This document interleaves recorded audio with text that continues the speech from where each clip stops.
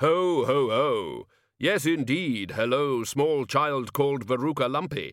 What a lovely name. Aged 7, I believe. Good. Yes, I know it did. All over the nice clean floor, yes.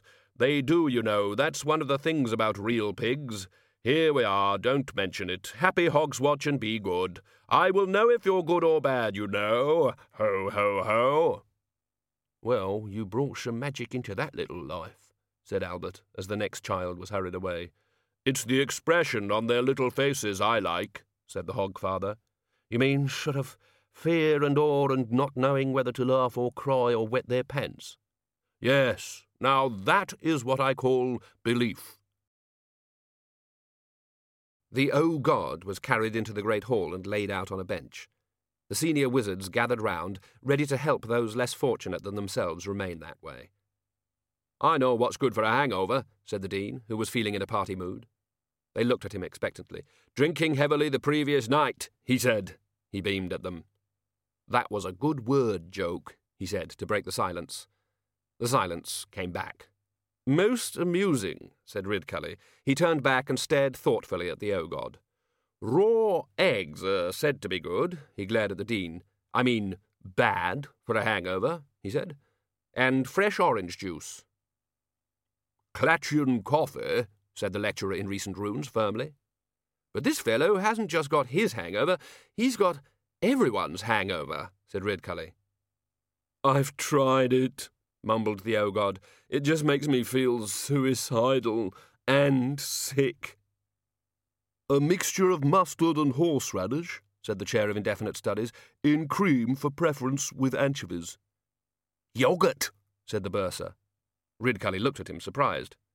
That sounded almost relevant, he said. Well done. I should leave it at that if I were you, Bursar. Of course my uncle always used to swear at wow sauce, he added. You mean swear by, surely, said the lecturer in recent runes. Possibly both, said Ridcully. I know he once drank a whole bottle of it as a hangover cure, and it certainly seemed to cure him. He looked very peaceful when they came to lay him out. Willow bark, said the Bursar. That's a good idea, said the lecturer in recent runes. It's an analgesic. Really?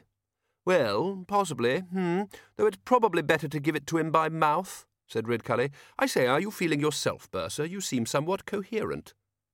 The O-God opened his crusted eyes. Will all that stuff help? He mumbled. It'll probably kill you, said Susan. Oh, good. We could add Engelbert's enhancer, said the Dean. Remember when Mordo put some on his peas? We could only manage one each.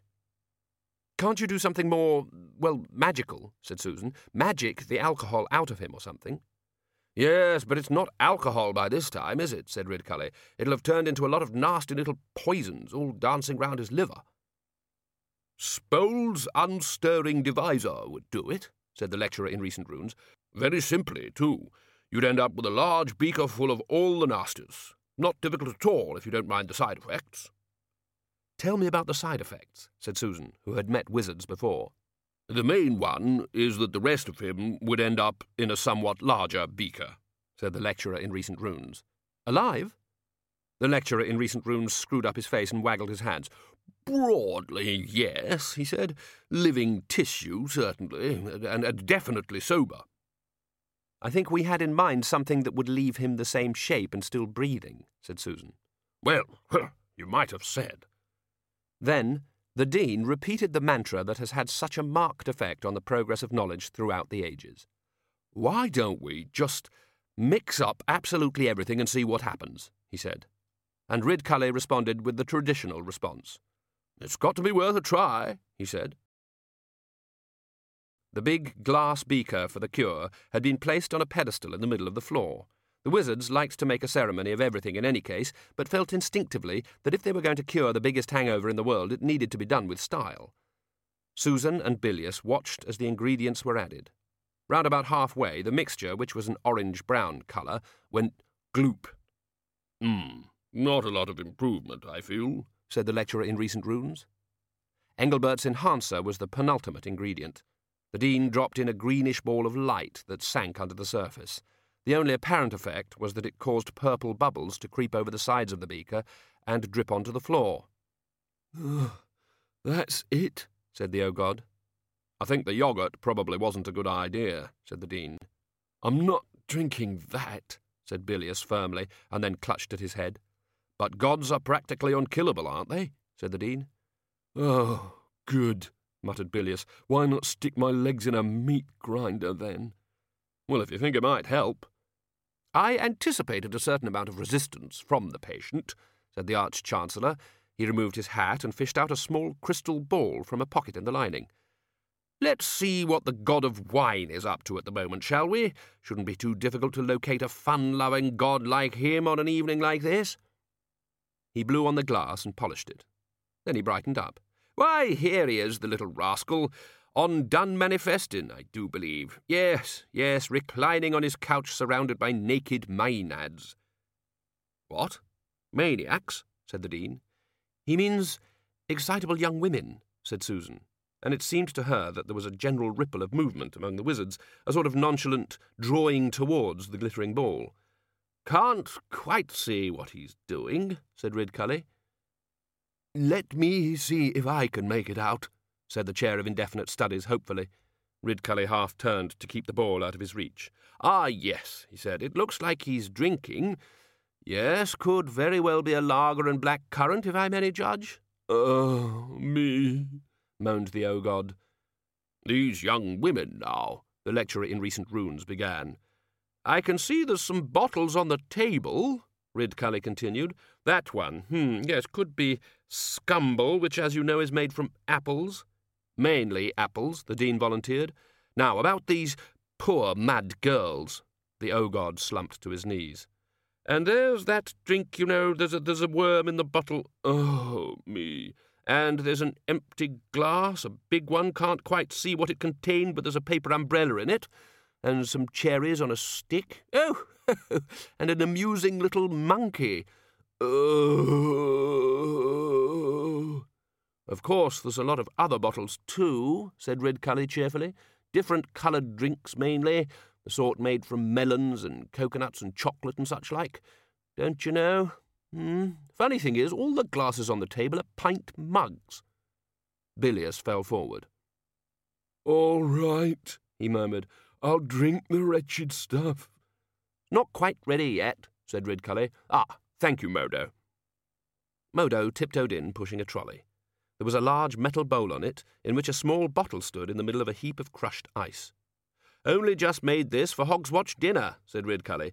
Hasn't had much time to mature yet. He put down the crystal and fished a pair of heavy gloves out of his hat. The wizards spread like an opening flower. One moment they were gathered around Ridcully, the next they were standing close to various items of heavy furniture. Susan felt she was present at a ceremony and hadn't been told the rules. What's that? She said, as Ridcully carefully lifted up the bottle. Wow sauce, said Ridcully. Finest condiment known to man. A happy accompaniment to meat, fish, fowl, eggs, and many types of vegetable dishes. It's not safe to drink it when sweat's still condensing on the bottle, though. He peered at the bottle and then rubbed at it, causing a glassy, squeaky noise. On the other hand, he said brightly, if it's a kill or cure remedy, then we are, given that the patient is practically immortal, probably on to a winner. He placed a thumb over the cork and shook the bottle vigorously. There was a crash as the Chair of Indefinite Studies and the Senior Wrangler tried to get under the same table. And these fellows seem to have taken against it for some reason, he said, approaching the beaker. I prefer a sauce that doesn't mean you mustn't make any jolting movements for half an hour after using it, muttered the Dean. And that can't be used for breaking up small rocks, said the Senior Wrangler. Or getting rid of tree roots, said the Chair of Indefinite Studies. And which isn't exactly outlawed in 3 cities, said the lecturer in recent runes. Ridcully cautiously uncorked the bottle. There was a brief hiss of indrawn air. He allowed a few drops to splash into the beaker. Nothing happened. A more generous helping was allowed to fall. The mixture remained irredeemably inert. Ridcully sniffed suspiciously at the bottle. I wonder if I added enough grated wahoonie, he said, and then upturned the sauce and let most of it slide into the mixture. It merely went gloop.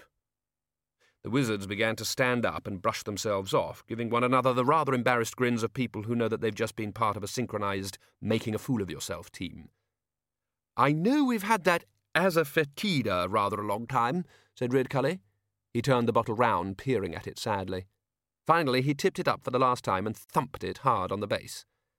A trickle of sauce arrived on the lip of the bottle and glistened there for a moment. Then it began to form a bead. As if drawn by invisible strings, the heads of the wizards turned to look at it. Wizards wouldn't be wizards if they couldn't see a little way into the future. As the bead swelled and started to go pear-shaped, they turned, and with a surprising turn of speed for men so wealthy in years and waistline, began to dive for the floor.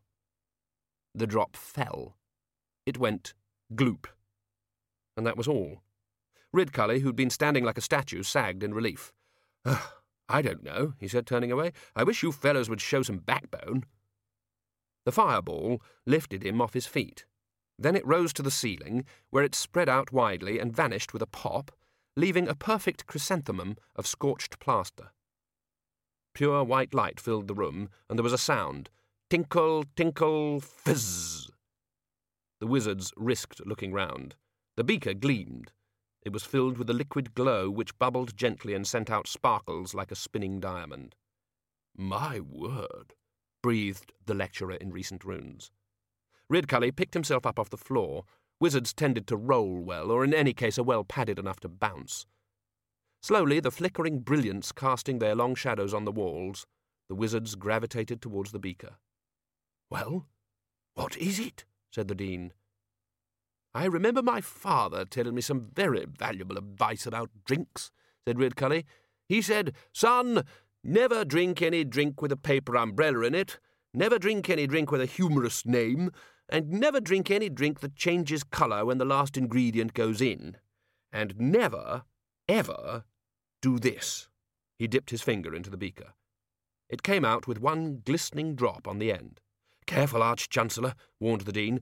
"What you have there might represent pure sobriety." Ridcully paused with the finger halfway to his lips. "Good point," he said. "I don't want to start being sober at my time of life." He looked around.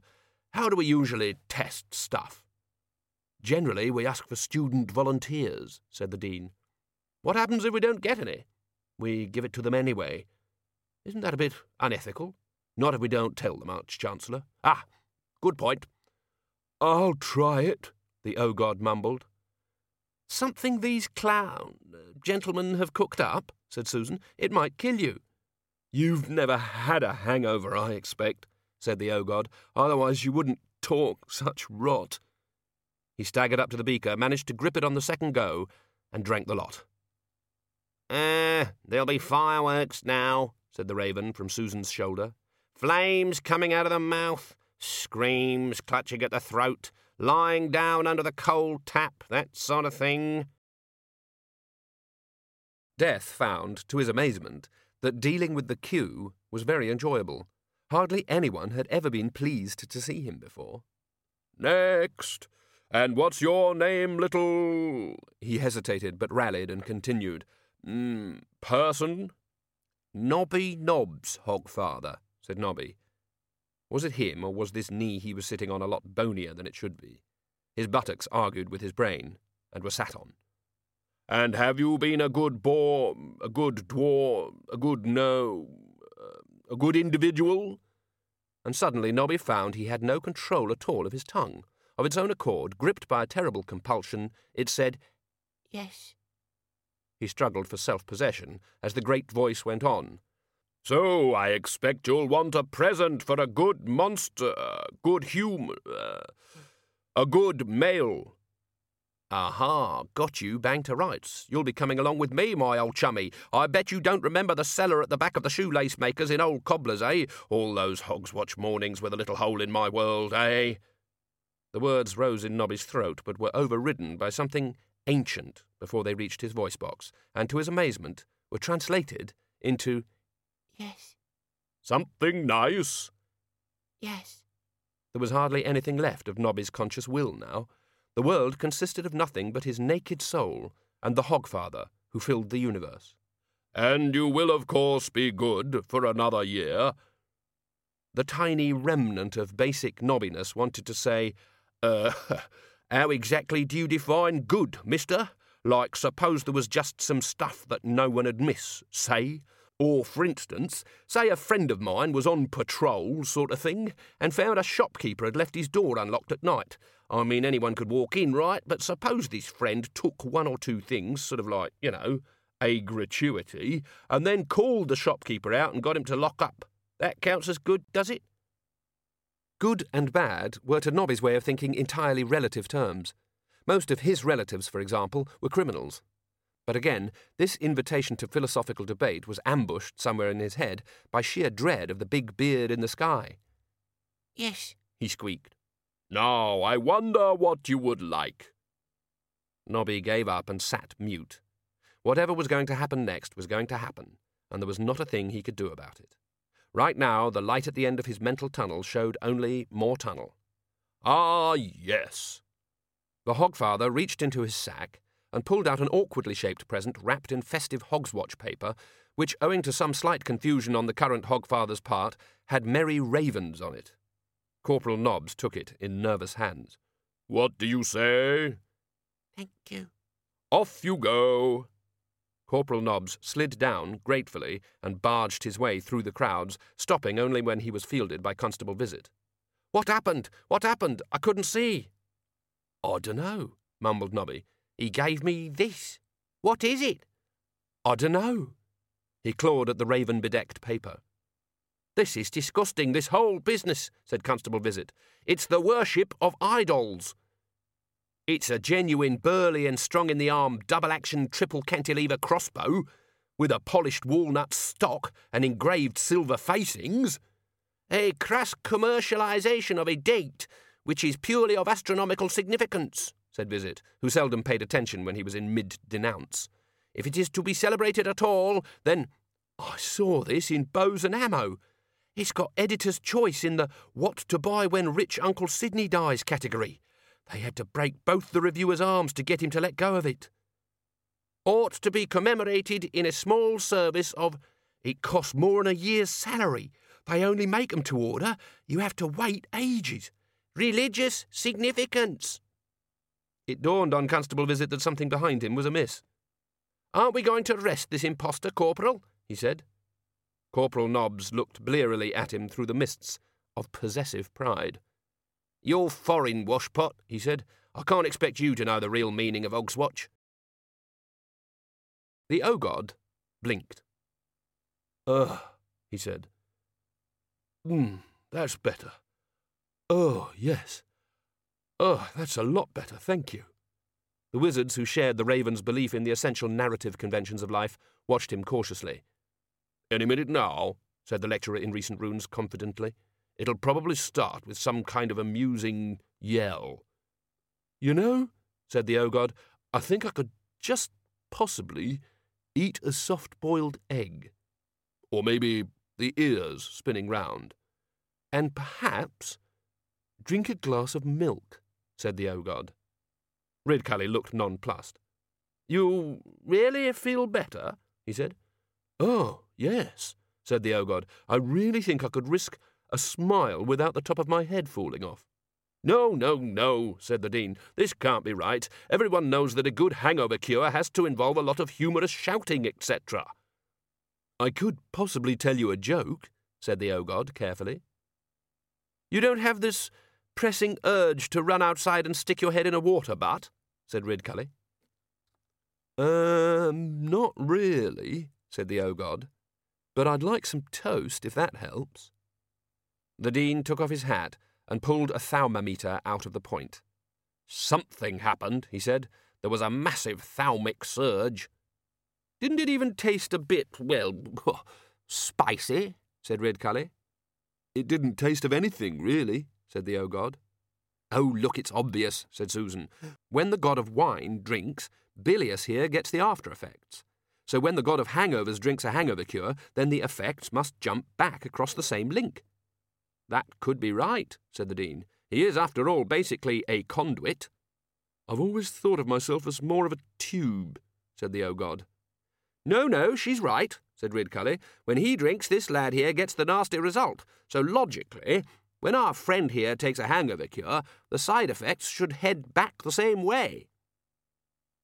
"Someone mentioned a crystal ball just now," said the O-God in a voice suddenly clanging with vengeance. "I want to see this." It was a big drink. A very big and a very long drink. It was one of those special cocktails where each very sticky, very strong ingredient is poured in very slowly so that they layer on top of one another. Drinks like this tend to get called traffic lights or Rainbow's Revenge, or, in places where truth is more highly valued, Hello and Goodbye, Mr. Brain Cell. In addition, this drink had some lettuce floating in it, and a slice of lemon, and a piece of pineapple hooked coquettishly on the side of the glass, which had sugar frosted round the rim. There were 2 paper umbrellas, one pink and one blue, and they each had a cherry on the end.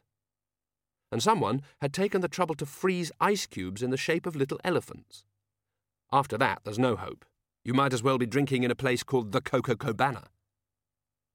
The God of Wine picked it up lovingly. It was his kind of drink. There was a rumba going on in the background. There were also a couple of young ladies snuggling up to him. It was going to be a good night. It was always a good night. "Happy Hogswatch, everyone," he said, and raised the glass. And then, "Can anyone hear something?" Something blew a paper squeaker at him. "No, seriously, like a sort of descending note." Since no one paid this any attention, he shrugged and nudged one of his fellow drinkers. "How about we have a couple more and go to this club I know?" he said. And then... The wizards leaned back, and 1 or 2 of them grimaced. Only the O-God stayed glued to the glass, face contorted in a vicious smile. "We have eructation," he shouted, and punched the air. "Yes, yes, yes! The worm is on the other boot now, eh? How do you like them apples?" "Well, mainly apples," said the Dean. "Look like a lot of other things to me," said Ridcully. "It seems we have reversed the cause-effect flow." "Will it be permanent?" said the O-God, hopefully. "I shouldn't think so. After all, you are the god of hangovers. It'll probably just reverse itself again when the potion wears off." "Then I may not have much time. Bring me, 20 pints of lager, some pepper vodka and a bottle of coffee liqueur, with an umbrella in it.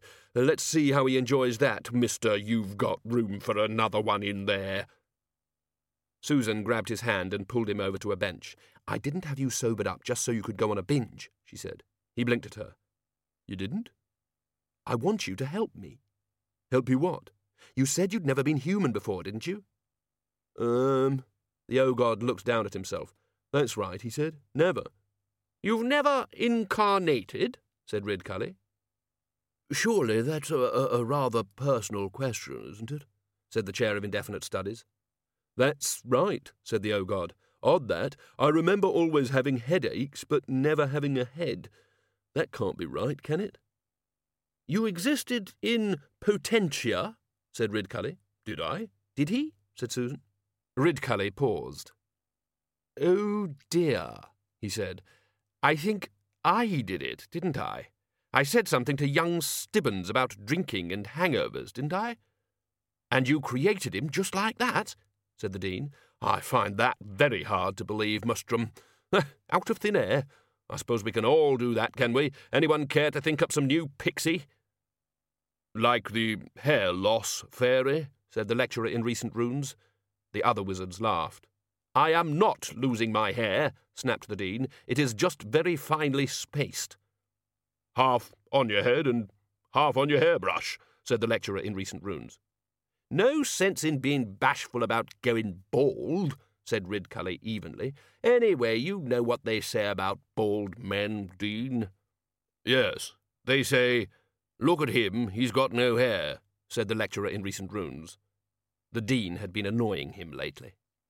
"For the last time," shouted the Dean, "I am not—" He stopped. There was a gling-a-ling-a-ling-a-ling-a-ling-a-ling-a noise. "I wish I knew where that was coming from," said Ridcully. The Dean began. "Is there something on my head?" The other wizards stared. Something was moving under his hat. Very carefully he reached up and removed it. The very small gnome sitting on his head had a clump of the Dean's hair in each hand. It blinked guiltily in the light.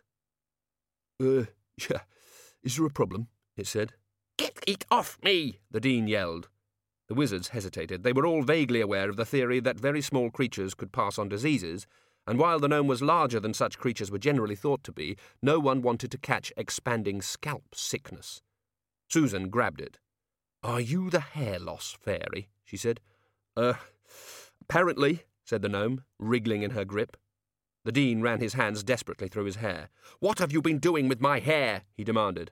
Well, some of it I think I have to put on hair brushes, said the gnome, but sometimes I think I weave it into little mats to block up the bath with.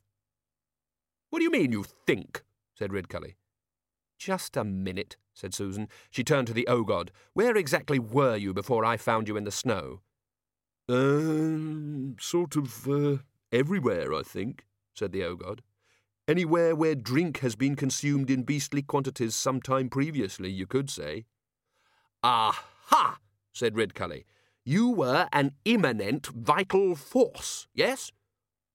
I suppose I could have been, the O-God conceded. And when we joked about the hair loss fairy, it suddenly focused on the Dean's head, said Ridcully, where its operations have been noticeable to all of us in recent months, although, of course, we have been far too polite to pass comment on the subject. You're calling things into being, said Susan. Things like the give the Dean a huge bag of money goblin, said the Dean, who could think very quickly at times. He looked around hopefully. Anyone hear any fairy tinkling? Do you often get given huge bags of money, sir? Said Susan. Not on what you'd call a daily basis, no, said the Dean. But if, Then there probably isn't any occult room for a huge bags of money goblin, said Susan. I personally have always wondered what happens to my socks, said the bursar cheerfully. You know how there's always one missing. When I was a lad, I always thought that something was taking them. The wizards gave this some thought. Then they all heard it, the little crinkly, tinkling noise of magic taking place. The Arch-Chancellor pointed dramatically skywards. To the laundry, he said. It's downstairs, Ridcully, said the Dean. Down to the laundry. And you know Mrs. Whitlow doesn't like us going in there, said the Chair of Indefinite Studies. And who is Arch-Chancellor of this university, may I ask? Said Ridcully. Is it Mrs. Whitlow? I don't think so. Is it me? Why, how amazing. I do believe it is. Yes, but you know what she can be like, said the Chair. Yes, that's true, Ridcully began. I believe she's gone to her sister's for the holiday, said the bursar. We certainly don't have to take orders from any kind of housekeeper, said the Arch-Chancellor. To the laundry! The wizards surged out excitedly, leaving Susan, the O-God, the Veruca gnome, and the hair loss fairy. Tell me again who those people were, said the O-God. Some of the cleverest men in the world, said Susan. And I'm sober, am I? Clever isn't the same as sensible, said Susan, and they do say that if you wish to walk the path to wisdom, then for your first step you must become as a small child. Do you think they've heard about the second step? Susan sighed. Probably not, but sometimes they fall over it while they're running around shouting. Ah, the O-God looked around. Do you think they have any soft drinks here? He said. The path to wisdom does in fact begin with a single step. Where people go wrong is in ignoring all the thousands of other steps that come after it.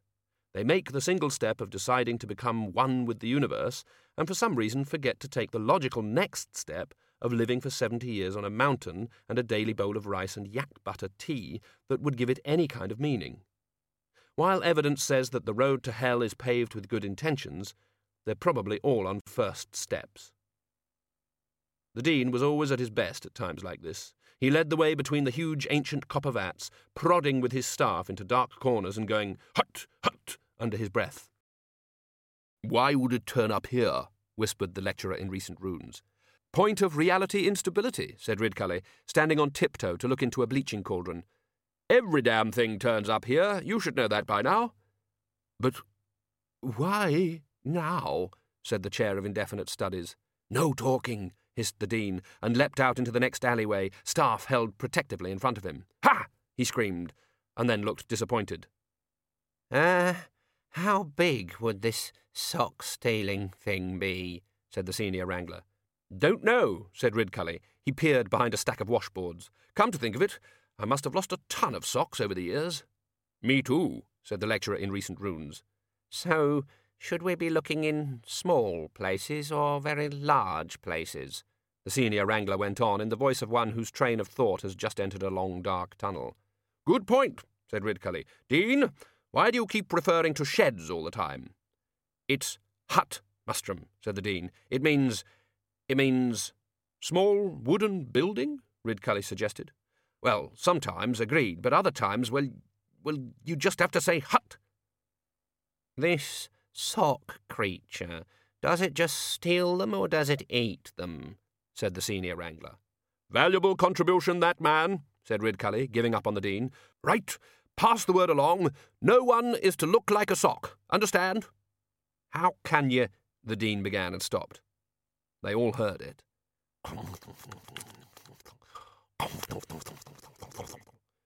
It was a busy sound, the sound of something with a serious appetite to satisfy. The eater of socks, moaned the Senior Wrangler with his eyes shut. How many tentacles would you expect it to have? Said the lecturer in recent runes. I mean, roughly speaking. It's a very large sort of noise, isn't it? Said the bursar. To the nearest dozen, say, said the lecturer in recent runes, edging backwards. It'd probably tear our socks off as soon as look at us, wailed the Senior Wrangler.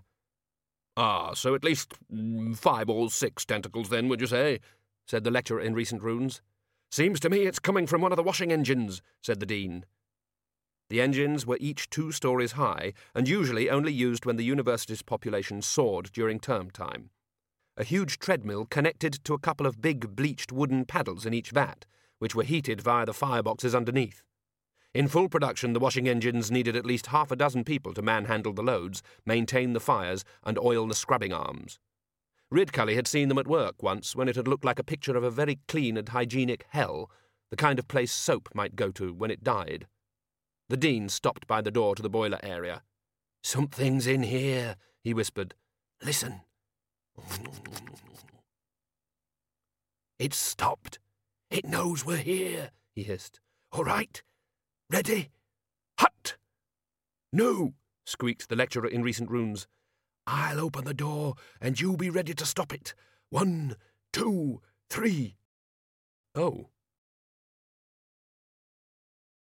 The sleigh soared into the snowy sky. "On the whole, I think that went very well, don't you?" "Yes, master," said Albert. "I was rather puzzled by the little boy in the chain mail, though." "I think that was a watchman, master." "Really? Well, he went away happy, and that's the main thing." "Is it, master?" There was worry in Albert's voice. Death's osmotic nature tended to pick up new ideas altogether too quickly. Of course, Albert understood why they had to do all this, but the master... Well, sometimes the master lacked the necessary mental equipment to work out what should be true and what shouldn't. "And I think I've got the laugh working really well now. Ho, ho, ho!" "Yes, very jolly," said Albert. He looked down at the list. "Still, work goes on, eh?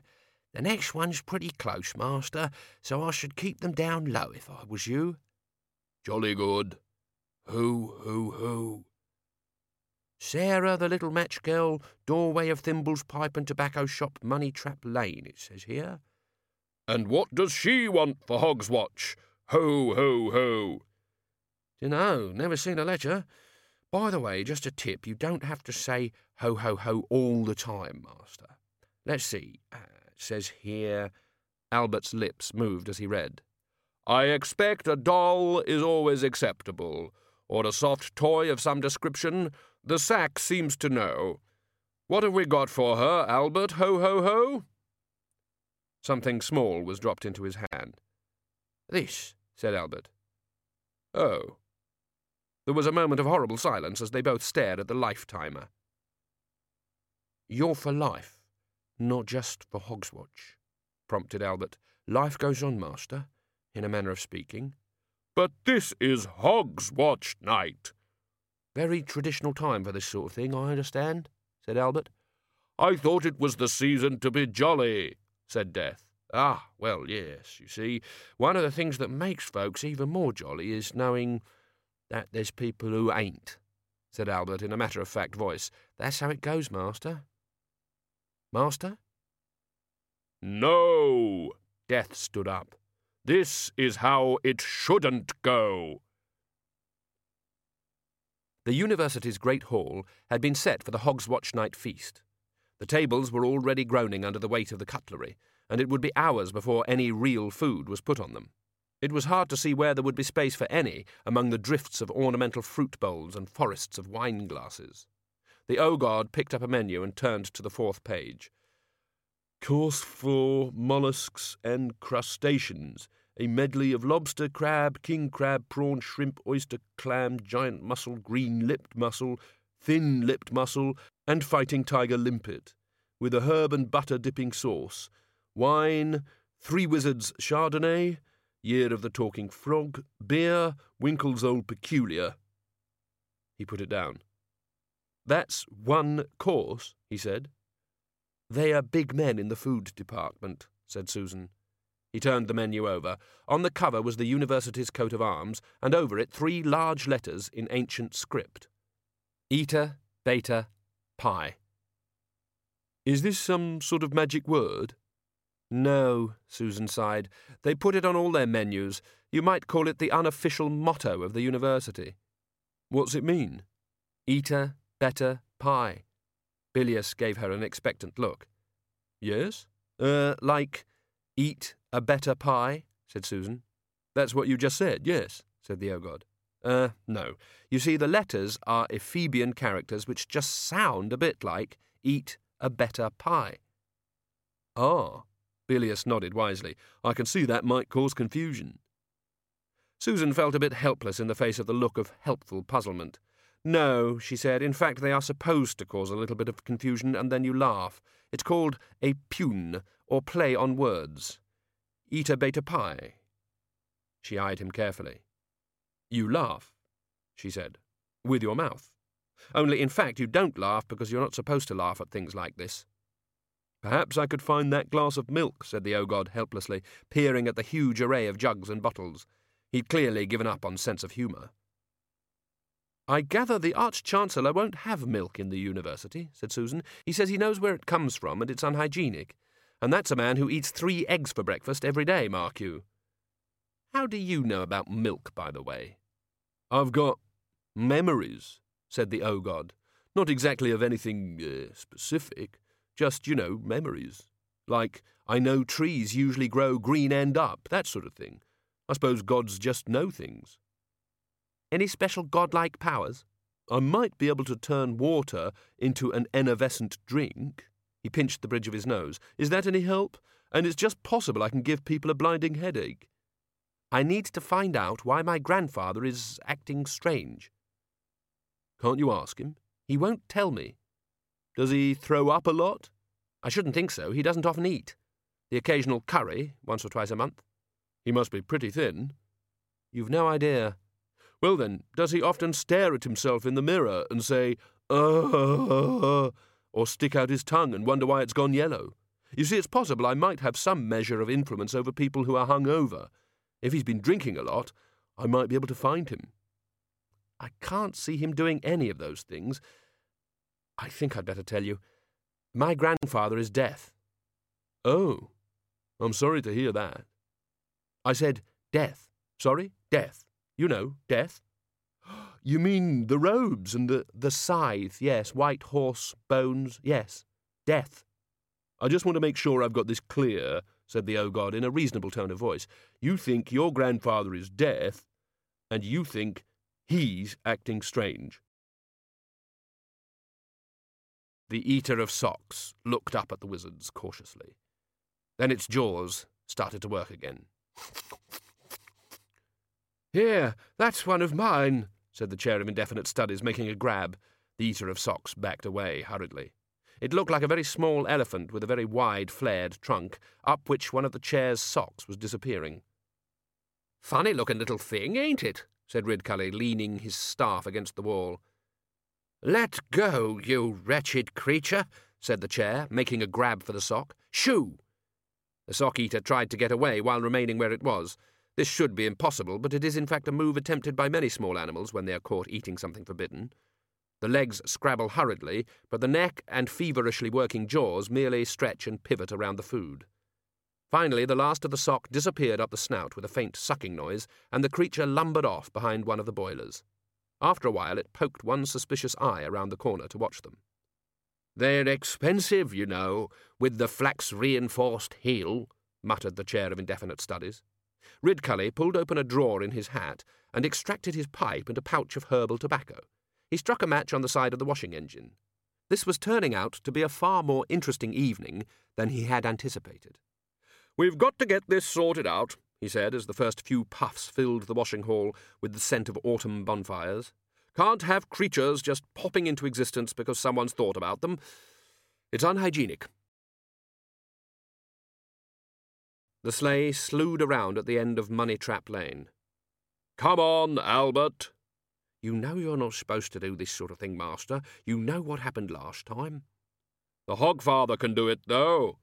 "But little match girls dying in the snow is part of what the Hogswatch spirit is all about, Master," said Albert desperately. "I mean, people hear about it and say we may be poorer than a disabled banana and only have mud and old boots to eat, but at least we're better off than the poor little match girl, Master. It makes them feel happy and grateful for what they've got, see?" "I know what the spirit of Hogswatch is, Albert." "Sorry, Master, but look, it's all right anyway, because she wakes up and it's all bright and shining and tinkling music, and there's angels, Master." Death stopped. "Ah, they turn up at the last minute with warm clothes and a hot drink?" "Oh dear," thought Albert, "the Master's really in one of his funny moods now." No, not exactly at the last minute, Master, not as such." "Well?" "More sort of just after the last minute," Albert coughed nervously. "You mean after she's—" "Yes, that's how the story goes, Master. It's not my fault." "Why not turn up before? An angel has quite a large carrying capacity." "Couldn't say, Master. I suppose people think it's more satisfying the other way." Albert hesitated and then frowned. "You know, now that I come to tell someone, it—" Death looked down at the shape under the falling snow. Then he set the life-timer on the air and touched it with a finger. A spark flashed across. "You ain't really allowed to do that," said Albert, feeling wretched. "The Hogfather can. The Hogfather gives presents. There's no better present than a future." "Yeah, but—" "Albert." "All right, Master." Death scooped up the girl and strode to the end of the alley. The snowflakes fell like angels' feathers. Death stepped out into the street and accosted two figures who were tramping through the drifts. "Take her somewhere warm and give her a good dinner," he commanded, pushing the bundle into the arms of one of them. "And I may well be checking up later." Then he turned and disappeared into the swirling snow. Constable Visit looked down at the little girl in his arms and then at Corporal Nobbs. "What's all this about, Corporal?" Nobby pulled aside the blanket. "Search me," he said. "Looks like we've been chosen to do a bit of charity." "I don't call it very charitable just dumping someone on people like this." "Come on, there'll still be some grub left in the watch-house," said Nobby. He'd got a very deep and certain feeling that this was expected of him. He remembered a big man in a grotto, although he couldn't quite remember the face, and he couldn't quite remember the face of the person who had handed over the girl, so that meant it must be the same one. Shortly afterwards, there was some tinkling music and a very bright light, and two rather affronted angels appeared at the other end of the alley, but Albert threw snowballs at them until they went away. Hex worried Ponder Stibbons. He didn't know how it worked, but everyone else assumed that he did. Oh, he had a good idea about some parts, and he was pretty certain that Hex thought about things by turning them all into numbers and crunching them. A clothes wringer from the laundry, or CWL, had been plumbed in for this very purpose. But why did it need a lot of small religious pictures? And there was the mouse. It didn't seem to do much, but whenever they forgot to give it its cheese, Hex stopped working. There were all those ram skulls. The ants wandered over to them occasionally, but they didn't seem to do anything. What Ponder was worried about was the fear that he was simply engaged in a cargo cult. He'd read about them. Ignorant and credulous people whose island might once have been visited by some itinerant merchant vessel that traded pearls and coconuts for such fruits of civilization as glass beads, mirrors, axes, and sexual diseases, would later make big model ships out of bamboo in the hope of once again attracting this magical cargo. Ignorant is a state of not knowing what a pronoun is, or how to find the square root of 27.4, and merely knowing childish and useless things like which of the 70 almost identical-looking species of the purple sea snake are the deadly ones, how to treat the poisonous pith of the sago tree to make a nourishing gruel, how to foretell the weather by the movements of the tree-climbing burglar crab, how to navigate across 1,000 miles of featureless ocean by means of a piece of string and a small clay model of your grandfather, how to get essential vitamins from the liver of the ferocious ice bear, and other such trivial matters. It's a strange thing that when everyone becomes educated, everyone knows about the pronoun, but no one knows about the sago. And credulous is having views about the world, the universe, and humanity's place in it that are shared only by very unsophisticated people and the most intelligent and advanced mathematicians and physicists. Of course, they were far too ignorant and credulous to know that just because you built the shape, you didn't get the substance. He'd built the shape of Hex, and it occurred to him he'd built it in a magical university, where the border between real and not real was stretched so thin you could almost see through it.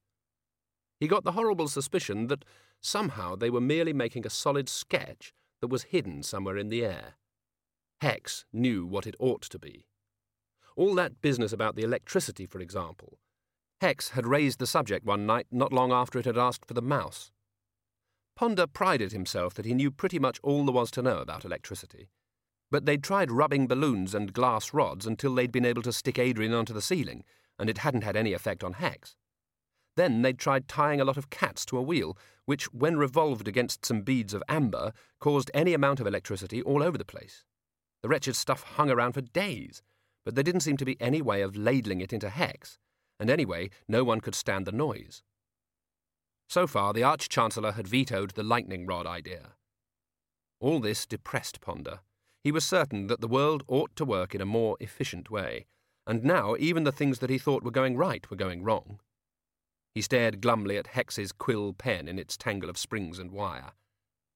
The door was thrown open. Only one person could make a door bang on its hinges like that. Ponder didn't even turn round. "Hello again, Arch-Chancellor." "That thinking engine of yours working?" said Ridcully. "Only there's an interesting little—" "It's not working," said Ponder. "It ain't? What's this, a half-holiday for Hogswatch?" "Look," said Ponder. Hex wrote, +++, whoops, here comes the cheese, +++, melon, melon, melon, +++, error at address, 14 Treacle Mine Road, Ankh-Morpork, +++, exclamation mark, exclamation mark, exclamation mark, +++, 111111111, redo from start, +++. "What's going on?" said Ridcully as the others pushed in behind him. "I know it sounds stupid, Arch-Chancellor, but we think it might have caught something off the bursar." "Daftness, you mean?" "That's ridiculous, boy," said the Dean. "Idiocy is not a communicable disease." Ridcully puffed his pipe. "I used to think that too," he said. "Now I'm not so sure. Anyway, you can catch wisdom, can't you?" "No, you can't," snapped the Dean. "It's not like flu, Ridcully. Wisdom is, well, instilled." "We bring students in here and hope they catch wisdom off us, don't we?" said Ridcully.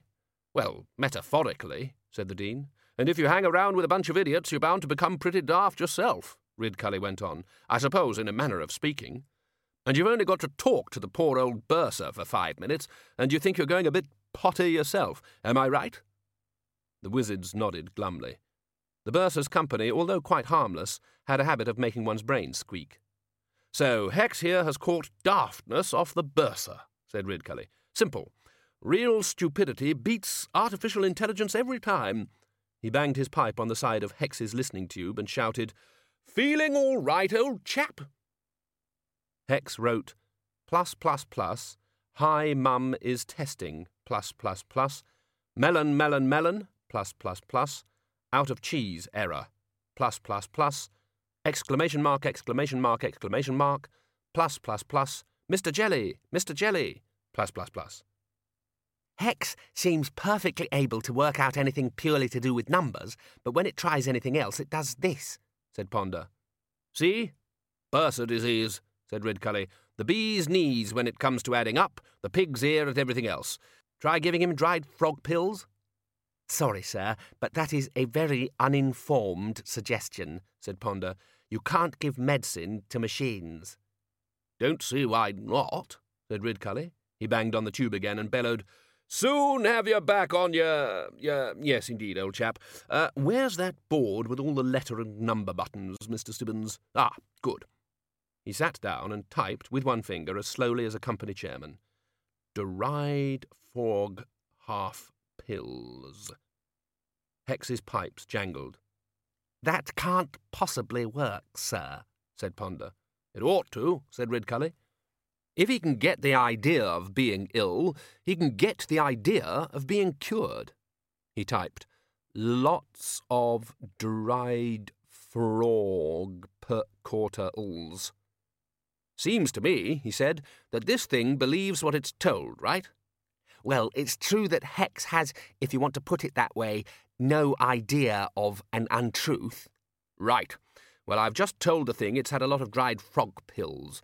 It's not going to call me a liar, is it? There were some clickings and whirrings within the structure of Hex. Then it wrote, +++. Good evening, Arch-Chancellor. I am fully recovered and enthusiastic about my tasks, +++. Not mad, then, +++. I assure you I am as sane as the next man, +++. Bursa, just move away from the machine, will you? Said Ridcully.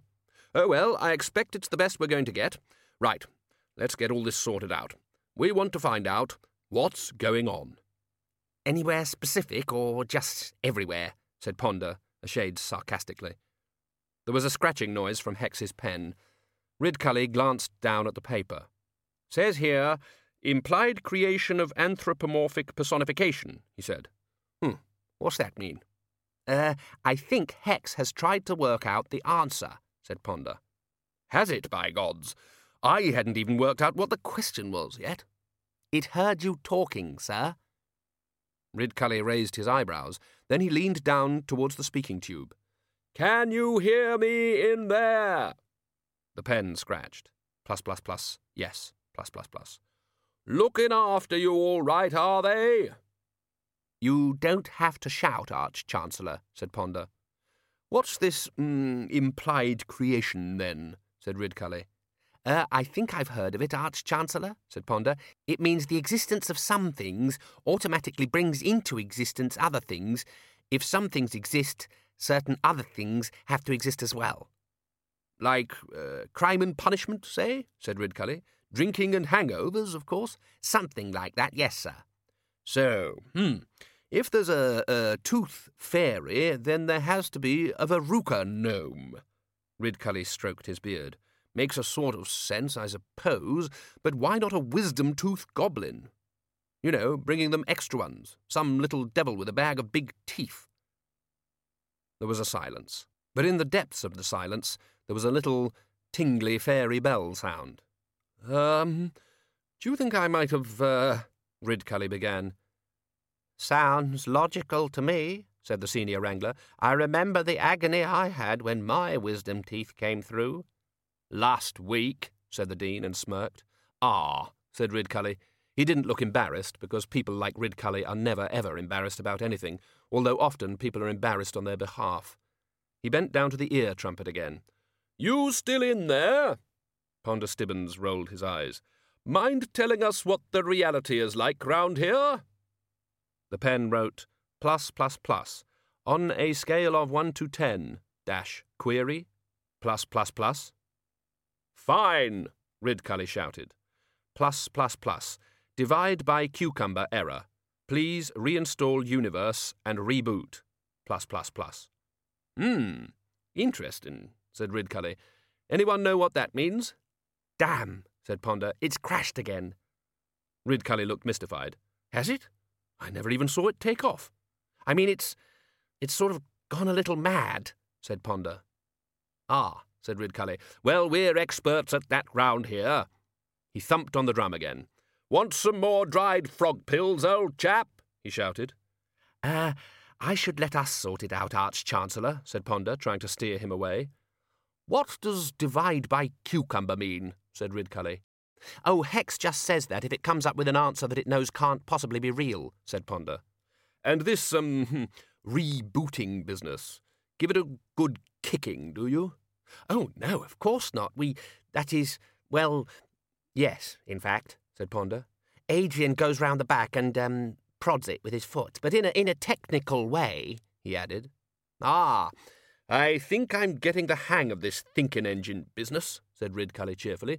So it reckons the universe needs a kicking, does it? Hex's pen was scratching across the paper. Ponder glanced at the figures. It must do. These figures can't be right. Ridcully grinned again. You mean either the whole world has gone wrong, or your machine is wrong? Yes. Then I'd imagine the answer's pretty easy, wouldn't you? Said Ridcully. Yes, it certainly is. Hex gets thoroughly tested every day, said Ponder Stibbons. Good point, that man, said Ridcully. He banged on Hex's listening tube once more. You down there! You really don't need to shout, Arch-Chancellor, said Ponder. What's this anthropomorphic personification, then? +++. Humans have always ascribed random, seasonal, natural, or inexplicable actions to human-shaped entities. Such examples are Jack Frost, the Hogfather, the Tooth Fairy, and death. +++. Oh, them. Yes, but they exist, said Ridcully. Met a couple of them myself. +++. Humans are not always wrong. +++. All right, but I'm damn sure there's never been an eater of socks, or a god of hangovers. +++. But there is no reason why there should not be. +++. The thing's right, you know, said the lecturer in recent runes. A little man who carries verrucas around is no more ridiculous than someone who takes away children's teeth for money when you come to think about it. Yes, but what about the eater of socks? Said the chair of indefinite studies. Bursar just said he always thought something was eating his socks, and bingo, there it was. But we all believed him, didn't we? I know I did. Seems like the best possible explanation for all the socks I've lost over the years. I mean, if they'd just fallen down the back of the drawer or something, there'd be a mountain of the things by now. I know what you mean, said Ponder. It's like pencils. I must have bought hundreds of pencils over the years, but how many have I ever actually worn down to the stub? Even I've caught myself thinking that something's creeping up and eating them. There was a faint gling-a-ling-a-lingle noise. He froze. What was that? He said. Should I look round? Will I see something horrible? Looks like a very puzzled bird, said Ridcully.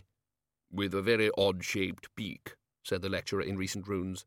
I wish I knew who's making that bloody tinkling noise, said the Arch-Chancellor.